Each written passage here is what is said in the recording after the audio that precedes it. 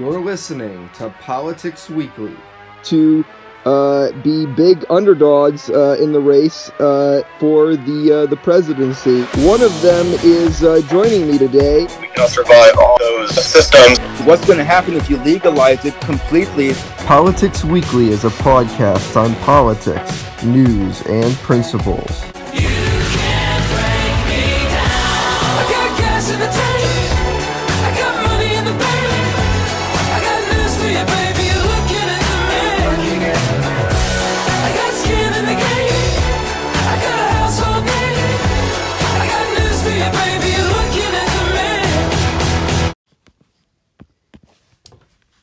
After an overwhelming win in Nevada, Vermont Senator Bernie Sanders has officially solidified his status as the front-runner in the 2020 Democratic primary field.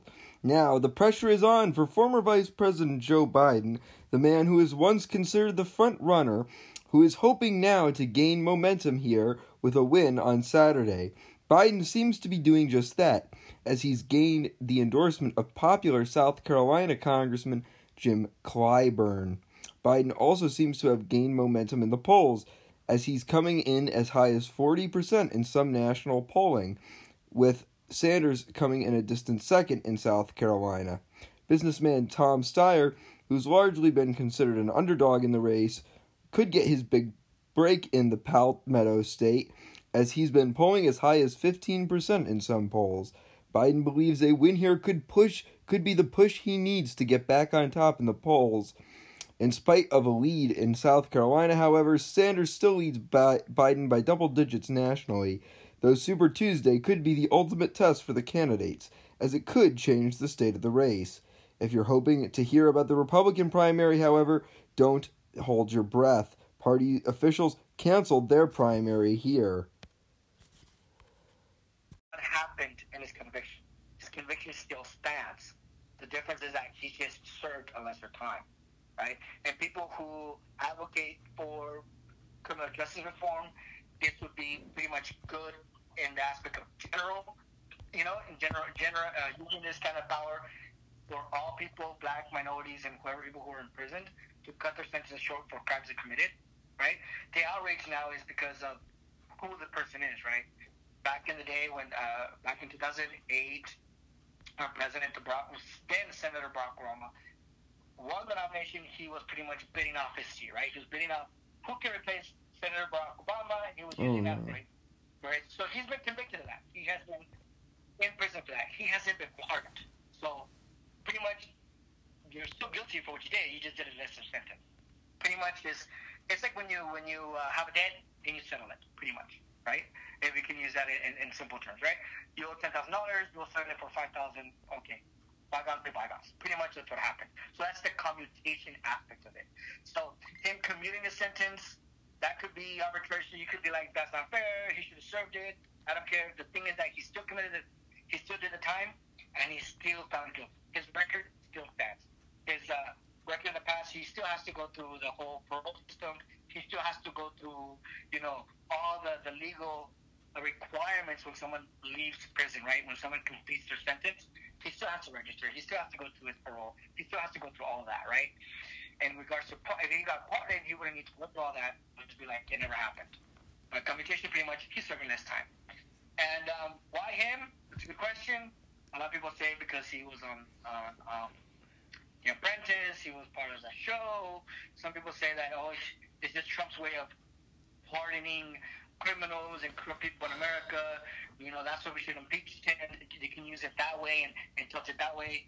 But in terms of what he did, President Trump says that his wife, former Governor Rod's wife, has been really advocating for his early release, has been trying to do everything he can to get her husband out of prison quicker or receive a pardon, pretty much.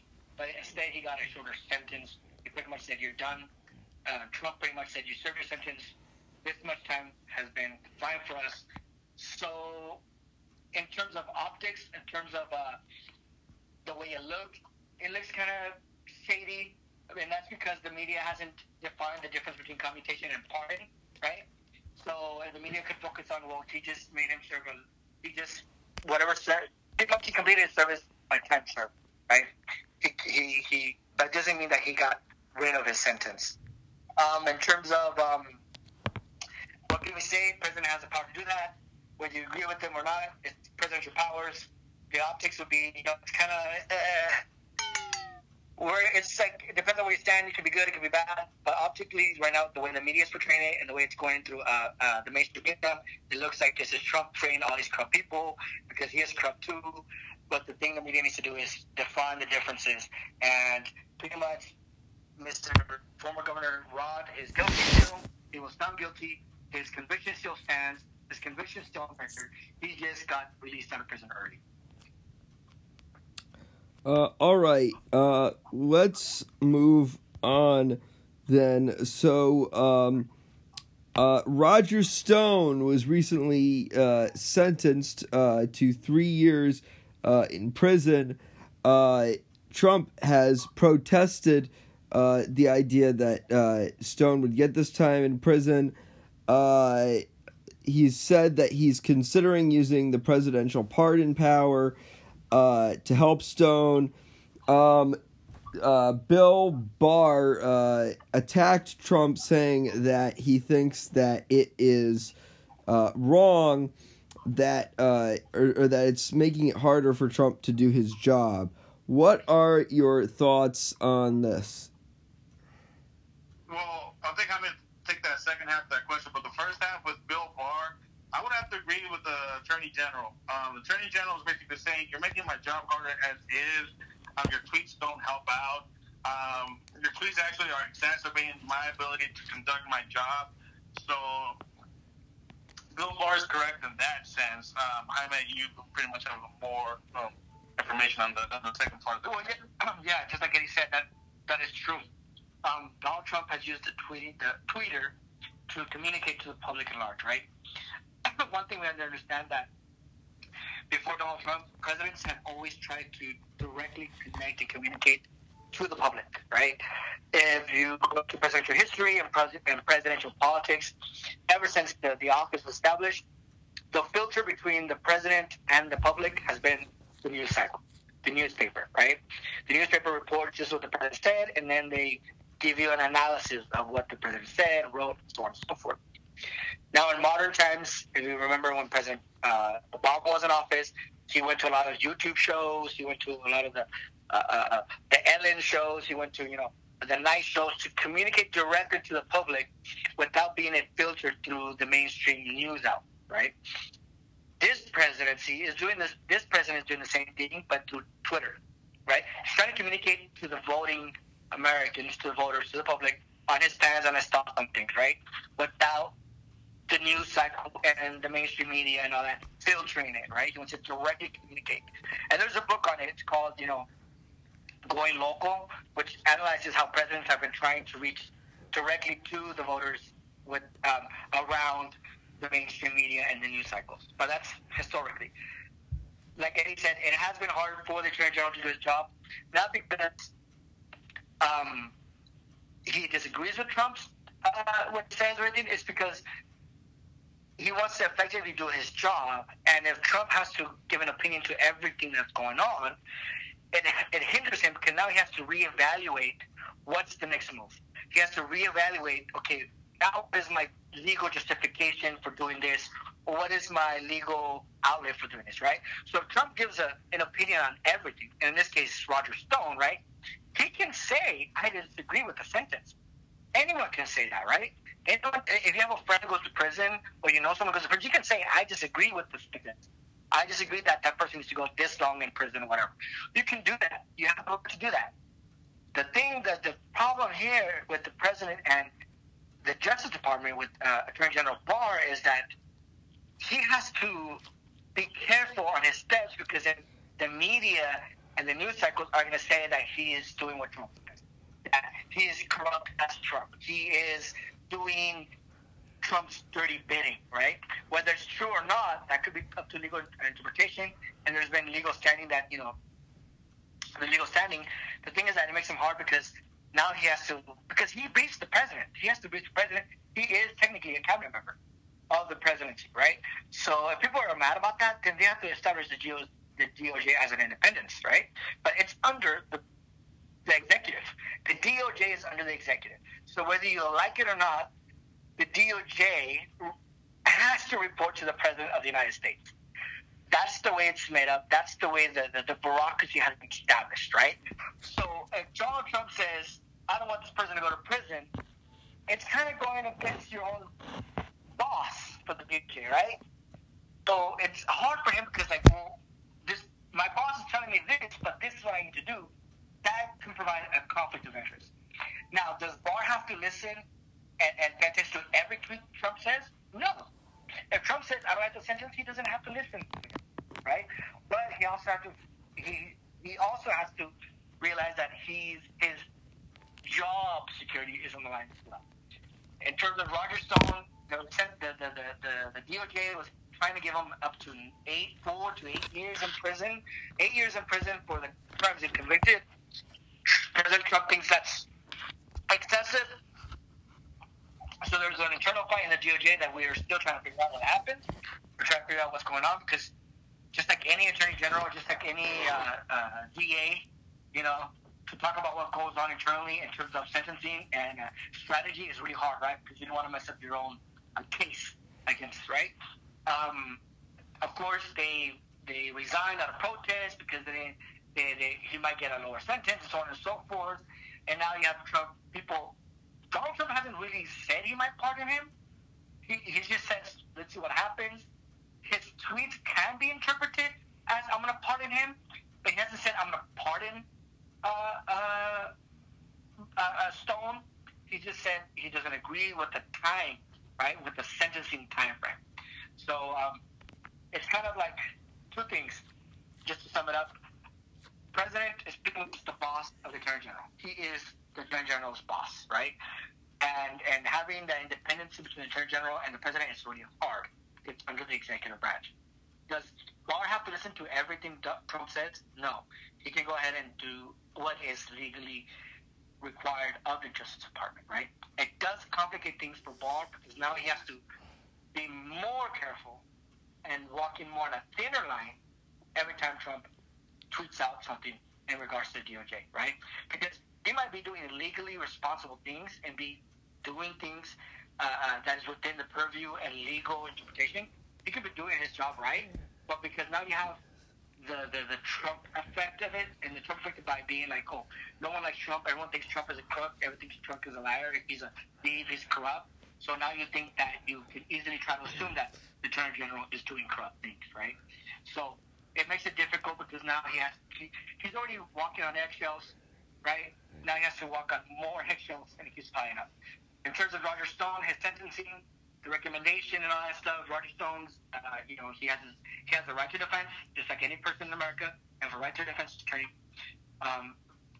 Pretty much is the time frame of his sentence. It's being debated right now between Trump and the DOJ and within the DOJ, right?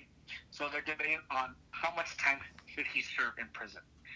Whether or not President Trump is going to pardon him, we don't know. This president is unexpected. He might decide to do it. He might decide not to do it. He might even commutate his sentence, right? Not so much pardon him, but he might commutate. We'll give him some time, and then we'll let him serve some time, and then we'll let him out of prison early. So that's our analysis of Roger Stone. If the jury found him guilty, he can appeal if he wants to. He can go ahead and appeal it. He has the right to appeal it. So if the jury found him guilty, what can you do with the verdict, right? In terms of sentencing, that's a debate whether he should be serving 10 years or 3 years. That's up to debate in terms of what is considered a applicable punishment for the crimes he has been convicted of. All right. Well, let's move on to the next story. So, controversial right-wing commentator Nicholas Fuentes has been terminated from YouTube. Fuentes has been criticized for what many call white supremacy. However, others are arguing that he's being kicked off as a form of trying to censor opinions. So getting mixed reactions. Ben Shapiro, conservative commentator, is saying on Twitter that if if the intent was to remove Nicholas Fuentes for what Shapiro calls Fuentes's quote garbage ideas, then and not for him quote unquote threatening people and using ethnic slurs, then it is the wrong decision. What are your thoughts on Fuentes being removed from YouTube? Yeah, can you repeat Shapiro's comment one more time? What did he say? So Shapiro said that if YouTube was removing Fuentes for what Shapiro called Fuentes's quote garbage ideas and not threatening people and calling and using ethnic slurs against people, then it was wrong. Yeah, I would have to agree with Ben Shapiro on this one. I would just have to agree overall. I tuned in to several of Nick Fuentes' YouTube videos, YouTube live streams, and so forth when he had his show. I'm not a big fan of what he stood for, but either way, he's allowed to do what he has to say. If he's not threatening anybody, then I believe you're eligible to say what you want to say and present it to your viewers. If YouTube, Facebook, Instagram, they're all really cracking down on anything right wing. Really, I'm not saying that Nick Fuentes really represents the conservative establishment because I'm of the opinion that he doesn't. However, it's really a crackdown on just right wing or conservative talk, and he just happens to be the next victim up in that. But if there was no threats towards many of his racial slurs, because he said them. I've seen it on his show. He said them, and we all know the conflict between the Kuipers and other things he's on the show, and how they go attack one of the Ben Shapiro when he goes to speak appearances and also Turning Point USA. Turning Point USA events when they go attack them. I've seen those as well. You know, it talks about how Aryans and all this, and I get it. That's his thing. But at the end of the day, if you're not threatening anybody, you're not calling for the national movement to overthrow the establishment and eliminate minorities and stuff like that, then you should leave the guy alone. Because at the end of the day, rational people will think, okay, no, this guy's maybe a little too extreme, maybe we don't want to listen to him, or maybe his views are off. We'll listen to him, but his views are off. Everybody can judge on their own way. Ben Shapiro and myself are on the same page where we say we don't agree with Nick Fuentes. Nick Fuentes really doesn't represent conservative ideology. And other people say, no, well, you're wrong. You really don't represent conservative ideology because of his of their views on demographic change and so forth. Because that's really Nick Fuentes' forte was the whole that's like the white people are being threatened by demographic change and so forth, and conservatives don't take that into account. That's basically one of his main arguments. And that's fine and dandy.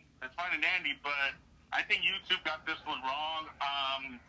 We'll see if YouTube changes his mind, given what's going on. There's other people's accounts like Candace Owens' account got shut down, and it will not her YouTube account, but her Instagrams and her Twitter's accounts have been affected, and then they come back up. If Nick Fuentes is found that he really did not threaten anybody, then his YouTube account should be reactivated and let him continue doing what he was doing. And people have the right to tune into his channel, whether they believe it or not. That's up to them. All right. Take into account, just to add. Go ahead. The ideology of censorship, right? The United States has been the beacon and the country of free speech and the freedom of the press and freedom to assemble. And those are pretty much our first two. Our first right is freedom of speech, right? Freedom of the press, freedom to say, right?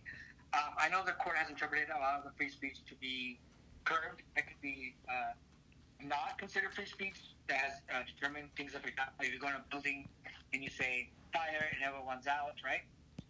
That has been considered not free speech and could be considered wrong, right? Or limited, right? By the Constitution. But I'm not really familiar with Nick Fuentes, to be honest. But what I do know is, the thing is that how much censorship censorship do we want to allow in the United States, right? And that's a really thin line.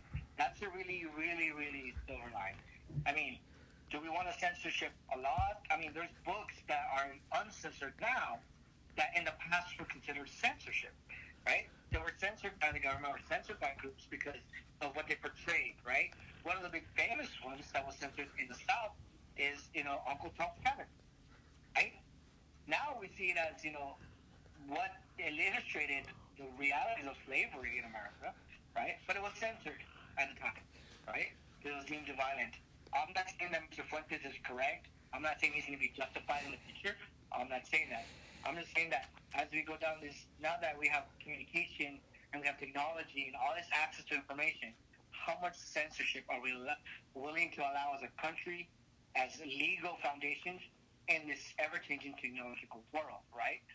What is considered good censorship? What is considered bad censorship? Is it just because if he really did call out for violence and really move people to go to violence and started making violent activities, then yes, you can censor him or warn him or, fine him, whatever it is that you do to stop creating this stuff. But if he's just creating dumb ideas and just spreading dumb ideas, I know people want to say people should move away from dumb ideas and move away from those things, and yet people get attracted to it, right? People get attracted to it. And it's just human nature. The thing is that we have to be careful is that we don't want to censor too much to the point that we are defeating the same thing we're trying to defeat, right? We want to allow free speech. We want to allow freedom of the press. We want to allow people to be able to freely speak. But if we want to censor everything, then we're defeating that right we so much advocated as a country for the past 200 years. We're not here to say that we're defending Mr. Fuentes in terms of his content, we're defending him in any of his ideas and ideology, because they are extreme, they are beyond our agreement. We don't agree with, but we do respect his ability to speak freely, right? And now when it comes to censorship, what is the line? Who gets to decide?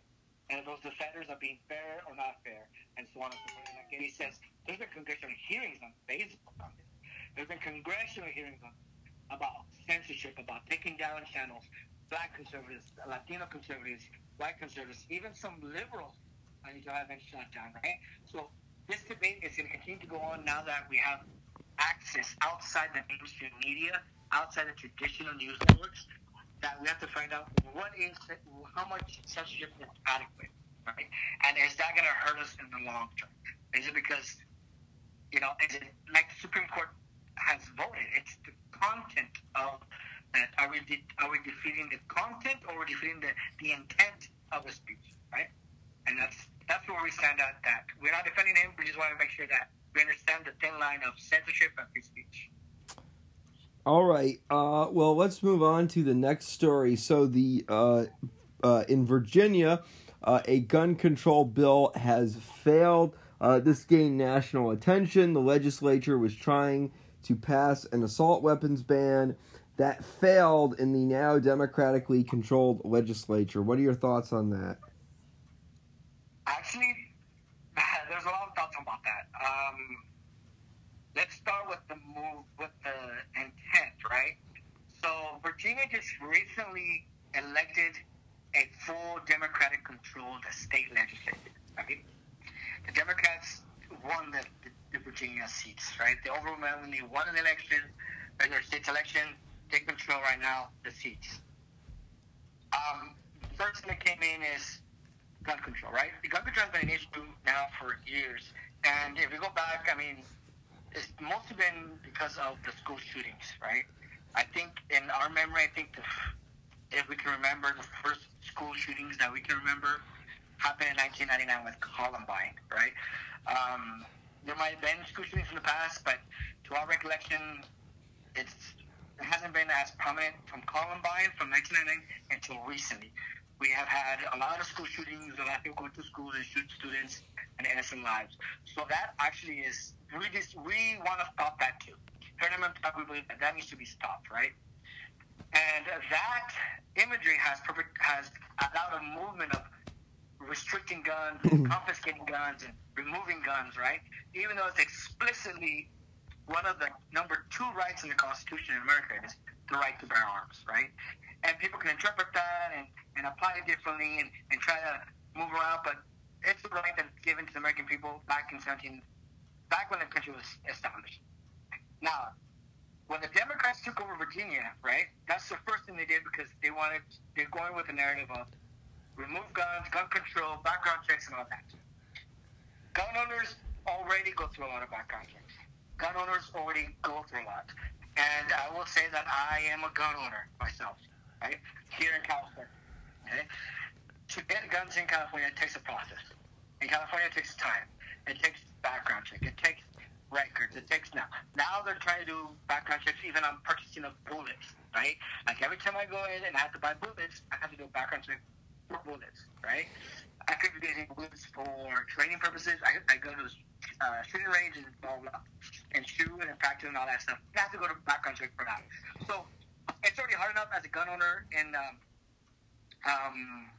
America. There are some people who go around it, and that's illegal and so on and so forth. We can go to a gun control thing. The thing in Virginia is that what we saw is it's a march, a protest to defend the gun rights. Right? It's not even a movement; it's a right. So when they came up to Virginia Senate and they marched, it was the most peaceful demonstration of people in the last demonstrations in this past 4 years. More peaceful than the women's movement, more peaceful than the gay rights movement, more peaceful for the immigration movement, more peaceful than the Black Lives Matter movement. And these men were armed. They were literally outside the state capitol with their guns. Okay?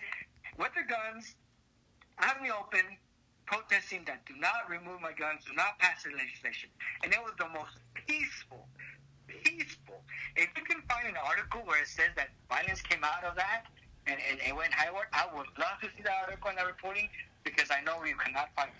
And we tried looking for it. We tried looking for things like, okay, what soured the protest? Nothing. And it was the most peaceful protest. The media has portrayed it as a white nationalist thing. They have portrayed it as white men trying to take over the country, white nationalism, coming out to protect their guns and trying to protect them, trying to hurt America. They don't care about child safety. That's false. The narrative by the mainstream media has soured the perception of the march. If you look at the local newspapers, what has been trending, the videos from people there at the marches, the people who were against the marches who were there filming the march, you can totally see for yourself that it was a peaceful, civilized march. And they were signing up to maintain their weapons. And because of its success, the legislature killed it in committee. Can it come up again? Yes, it can. Can they tweak the legislation and try to pass it? Yes, they can. Remember, Democrats hold the majority in the Virginia legislature. All right, so it can't come up again. The organization of this protest has been the most peaceful. And it's not because I'm a gun owner that I'm trying to bias on it. No, it's reality. If you look at the images, if you look at what happened, the reports on it has been the most peaceful with the most quote-unquote rather dangerous men, right, coming out there with guns and marching with their guns out there, displaying their guns, their high-capacity firearms, and all the misrepresentations and mislabels of things around gun, that it was the most peaceful. Even more peaceful than the Women's March, even more peaceful than the abortion march, even more peaceful than the Black Lives Matter march. And these men carried guns. It could have easily gone south with people shooting each other or someone dying or someone being killed. It could have gone south so bad, so easily. But these men who stood their ground with their weapons, and it has been the most peaceful protest. And the fact that the legislature listened to them shows that the legislature needs to be careful with their own citizenry in regards to this issue. Moving forward, the legislature has to be careful what they mean by red flag, define what they mean by what is permissible and not permissible, because if these gun owners, and they weren't just black and white, there were black and Latinos in there as well, but the media won't portray that as much because they want you to think of white nationalists, right? But if you look at this, the legislature has to be careful moving forward when it comes to gun control. These protesters aren't against all gun control. They already have enough gun control. They're just against the policy of the state to take away your gun. the policy of the state to go to your home and remove your guns without due process. And that's what they're against. They're not against control. They're not against keeping order in terms of gun ownership. They're against the state forcefully, that was the legislation, forcefully remove guns from gun owners if they deem them to be dangerous without due process. And that, my friend, in America, regardless if you're guilty or innocent, you always have due process. And that's something the United States stands for. All right, let's move on to the next story. Richard Grenell is getting, the U.S. ambassador to Germany is getting a promotion to acting director of national intelligence after the resignation of Joseph Maguire. Hope Hicks also returning to the White House, this time as counselor to the president. What are your thoughts on these revelations? Okay, so I'll take Garnell and Jaime will take Hope Hicks. So, as we all know, you can point out he was a former ambassador to Germany, and now appointed to the Director of National Intelligence, or acting Director of National Intelligence. And what you're seeing from the media, of course, is what's expected. A Trump loyalist appointed to Director of National Intelligence, and they're saying that he's going to destroy the intelligence community. This was on CNN, this was on the New York Times, the Post. They're all basically saying this was a bad appointment because they view that the Director of National Intelligence should be nonpartisan. And when it comes to how to handle our intelligence communities, how to report any threats and so forth, it should not be partisan. That is the main argument that we're seeing from Grenell. See, I said Garnell. I said Grenell. Sorry, from Grenell. And it's funny. It's funny when you hear these arguments, because it brought back to me memories of Ben Rhodes, former National Security Advisor of Barack Obama. Because the main argument is that how is an ambassador from Germany equipped to run our intelligence community? And I was like, how is the liberal arts major who attempted to write books deemed worthy of giving national security advice to former President Barack Obama, the guy that got us into the Iran deal? And I'm like, that's kind of an unfair statement. We also got to think that this is a temporary move, right? It's not a permanent position for Grenell. And for your listeners, you guys got to understand too that Trump picks people that are going to move his policies. It's not loyalty. It's just the way that President Trump is. That's who he hires. People that are going to provide his positions. People who are strong enough to point out those positions, and that's what Grenell has been known for to do in Germany. It's politics 101. So we saw there's been comments of Grenell even from German newspapers that he's vain, he's not well liked because he's acting like Trump, and he called out NATO allies and said, "Well, you guys got to pay more into what we do here. We just can't be the U.S. piggy banks." But comments like that. But that's something that you would hear something out of President Trump and his speeches in Europe, and his speeches when he's talking to the NATO allies. He's going to put people that are going to push his policies, and if they don't, they're replaced. Sessions, Bolton, anybody who starts pointing disagreement with the president automatically is going to be replaced. That's just the way this Trump presidency has been, and it should not be expected. Do I believe Grenell is going to destroy our intelligence community? Absolutely not, because he's dealt with NATO allies. He's dealt with in Germany. He's been there. He's been at the forefront. That's what Trump appointed somebody that for now can continue to push the policies that he wants as far as intelligence goes, especially with threats such as like Russia, Iran, and so forth. So I think it's too premature to say that he's going to bring down the entire intelligence community when you have somebody like Ben Rhodes in the previous administration who basically got us into the Iran deal, then lies about it, and but that pretty much is my thoughts on that. I want to take over on both. In terms of his qualifications for the job, I have no opinion right now at the moment. Pretty much agree with Eddie on that.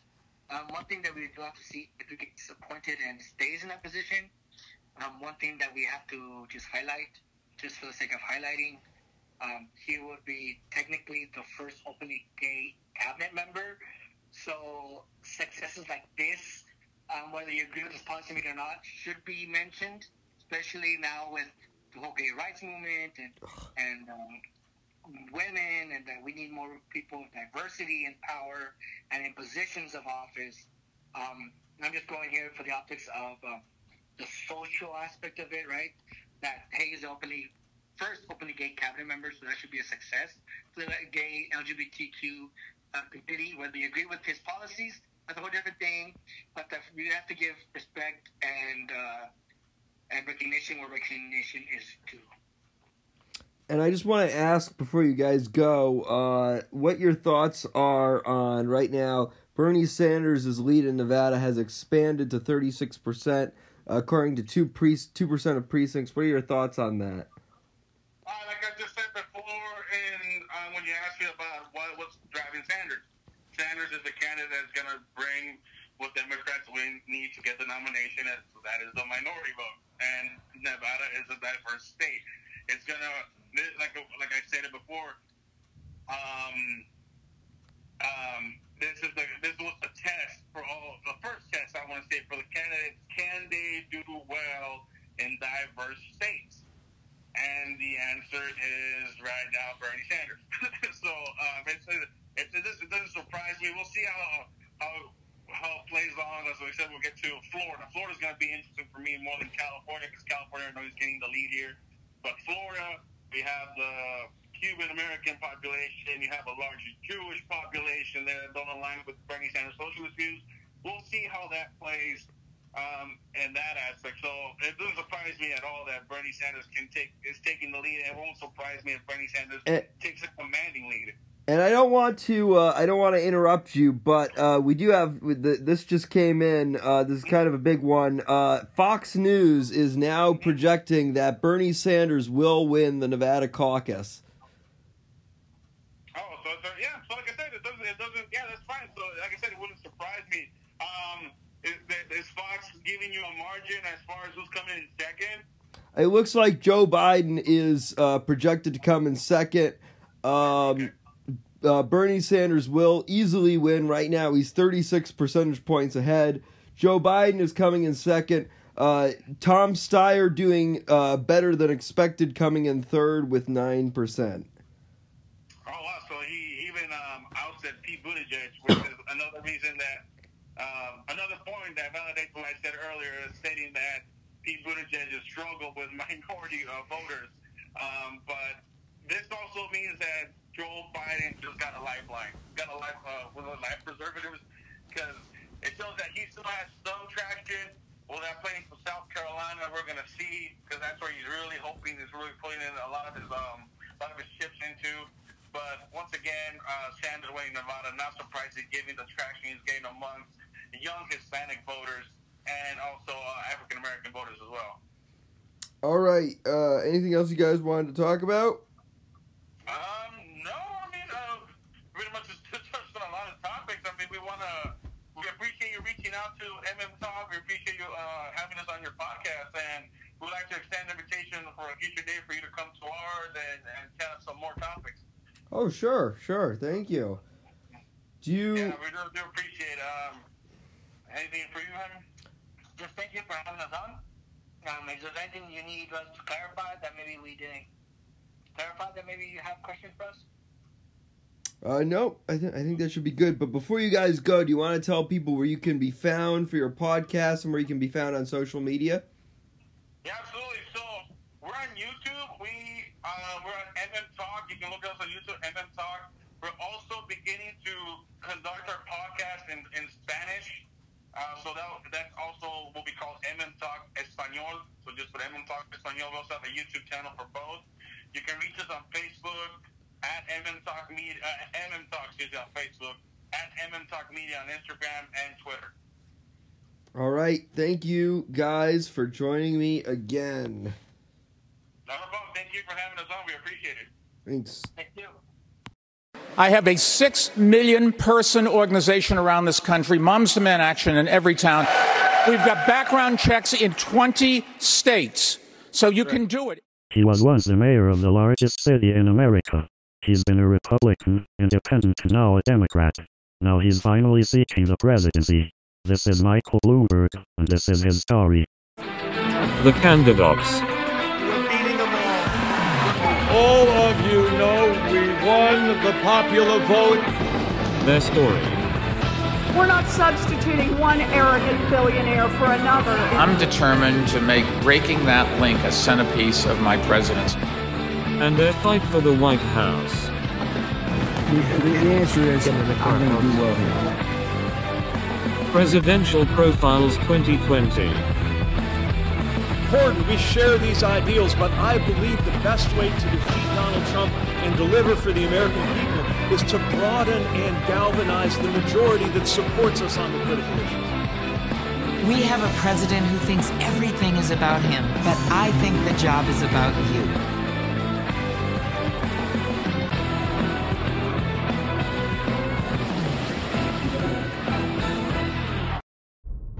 Michael Rubens Bloomberg was born on February 14, 1942 in Boston, Massachusetts to William Henry and Charlotte Bloomberg. Bloomberg is Jewish. The Bloomberg Center at Harvard Business School is named after his father. He is of Russian descent. Growing up, Bloomberg was an Eagle Scout. After receiving his high school diploma, he attended Johns Hopkins University and Harvard Business School. Bloomberg went on to work at Salomon Brothers, a large investment firm. Bloomberg was eventually fired and received no severance pay. He went on to work for Innovative Market Systems, or IMS, and began getting paid more. He designed computers and other technologies for the company. Bloomberg amassed huge sums of wealth in the process. In 1975, he married Susan Brown May. The two had 3 children together, one of which being philanthropist Georgina Bloomberg before divorcing in 1990. I'm Emily Rooney. Tonight on Greater Boston, Medford's hometown boy, Michael Bloomberg, media magnate and billionaire, and he's sharing secrets. That's next on Greater Boston. Bloomberg started his own company, Bloomberg LP, in 1987, which included Bloomberg News, Bloomberg Tech, and Bloomberg Message. The company received over 325,000 subscribers worldwide. Bloomberg faced controversy when multiple female employees claimed they were sexually harassed by male employees at the company, with one woman claiming she was raped. Bloomberg himself said he'd only accept the rape charges if they came from a third-party source. Bloomberg remarried in 2000 to New York Superintendent of Banks Diana Taylor. In 2001, Bloomberg left the company as CEO to forge his first political campaign for mayor of New York City. With a multi-billionaire like you want to stand on a street corner in the early morning in the Bronx and want to be mayor of this town. Why? Because it's the greatest city in the world, and the opportunity to lead it and to make a difference and to do things that everybody says can't be done, it's just too much to pass up. Although he had been a Democrat up to that point, Bloomberg switched parties to Republican to run. He faced only challenger in the primary, former Congressman Herman Badillo, who ran on the Republican line despite being registered as a Democrat. Bloomberg easily defeated Badillo in the primary by a 72 to 28% margin and faced Democratic New York City public advocate Mark Green in the general election. Though the race was close, Bloomberg likely benefited from the September 11, 2001 terrorist attacks on the World Trade Center, as the event increased the popularity of Republican New York Governor George Pataki and then Republican New York City Mayor Rudy Giuliani. Bloomberg narrowly beat Green by a 50 to 48% margin. Let me begin by saluting the leadership that Rudy Giuliani has provided over the last 8 years. As mayor, Bloomberg made education reform the topic of his first term.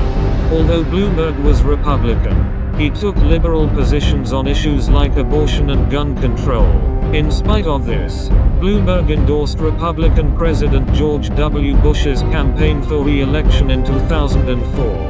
Bloomberg initially faced low approval ratings, though he eventually recovered and relapsed in popularity, leading to him beating Democratic Bronx President Fernando Ferrer, winning re-election by a landslide 58 to 39% margin.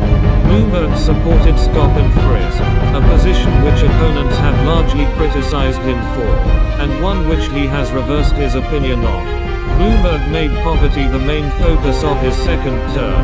In 2007, Bloomberg switched to becoming an independent. A campaign to draft Bloomberg to run as an independent for President of the United States in 2008 was launched, though Bloomberg eventually declined to run. In spite of term limits, a new rule allowed him to seek a third term in 2009. Latest threat, what do you make of it? Credible in the fact that it could happen. Although he was now an independent, the New York City Republican Party endorsed him for re-election. He faced competition from Democratic New York City Controller Bill Thompson. The race came down to the wire, but Bloomberg eventually won by a narrow 51 to 46% margin. He came under fire in his third term for a proposed soda tax which critics called too intrusive.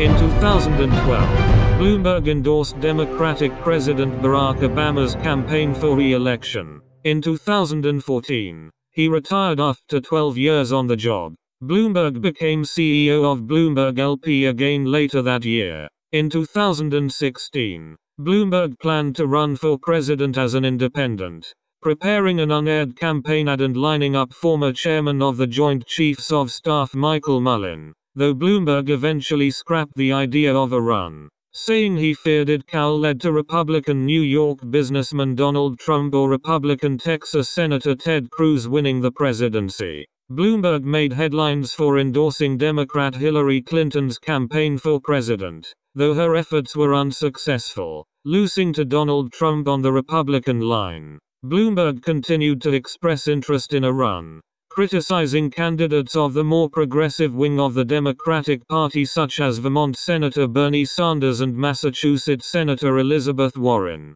In 2018, Bloomberg became a Democrat once again, for the first time since 2001, further indicating his interest in a run. However, after the entry of former Vice President Joe Biden into the race, Bloomberg privately told Biden he wouldn't run if Biden performed well in the primary. After Biden rose to front-runner status, Bloomberg announced he wouldn't run, instead endorsing Biden for president. However, in fall of 2019, Biden saw a dip in the polls, leading to Bloomberg announcing his candidacy. As a child and a Boy Scout, I was taught to believe in the promise and potential of America, and I've never been more worried about its future than I am today.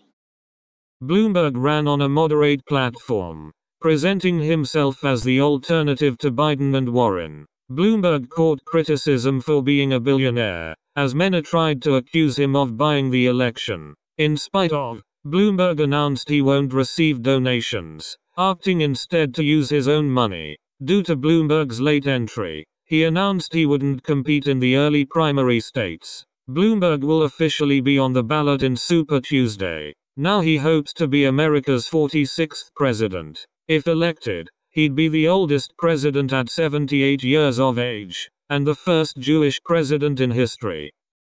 The day, you can't just walk in and say, I'm going to solve the problem. You have to try these things and get practice and understand, find what doesn't work, what does work.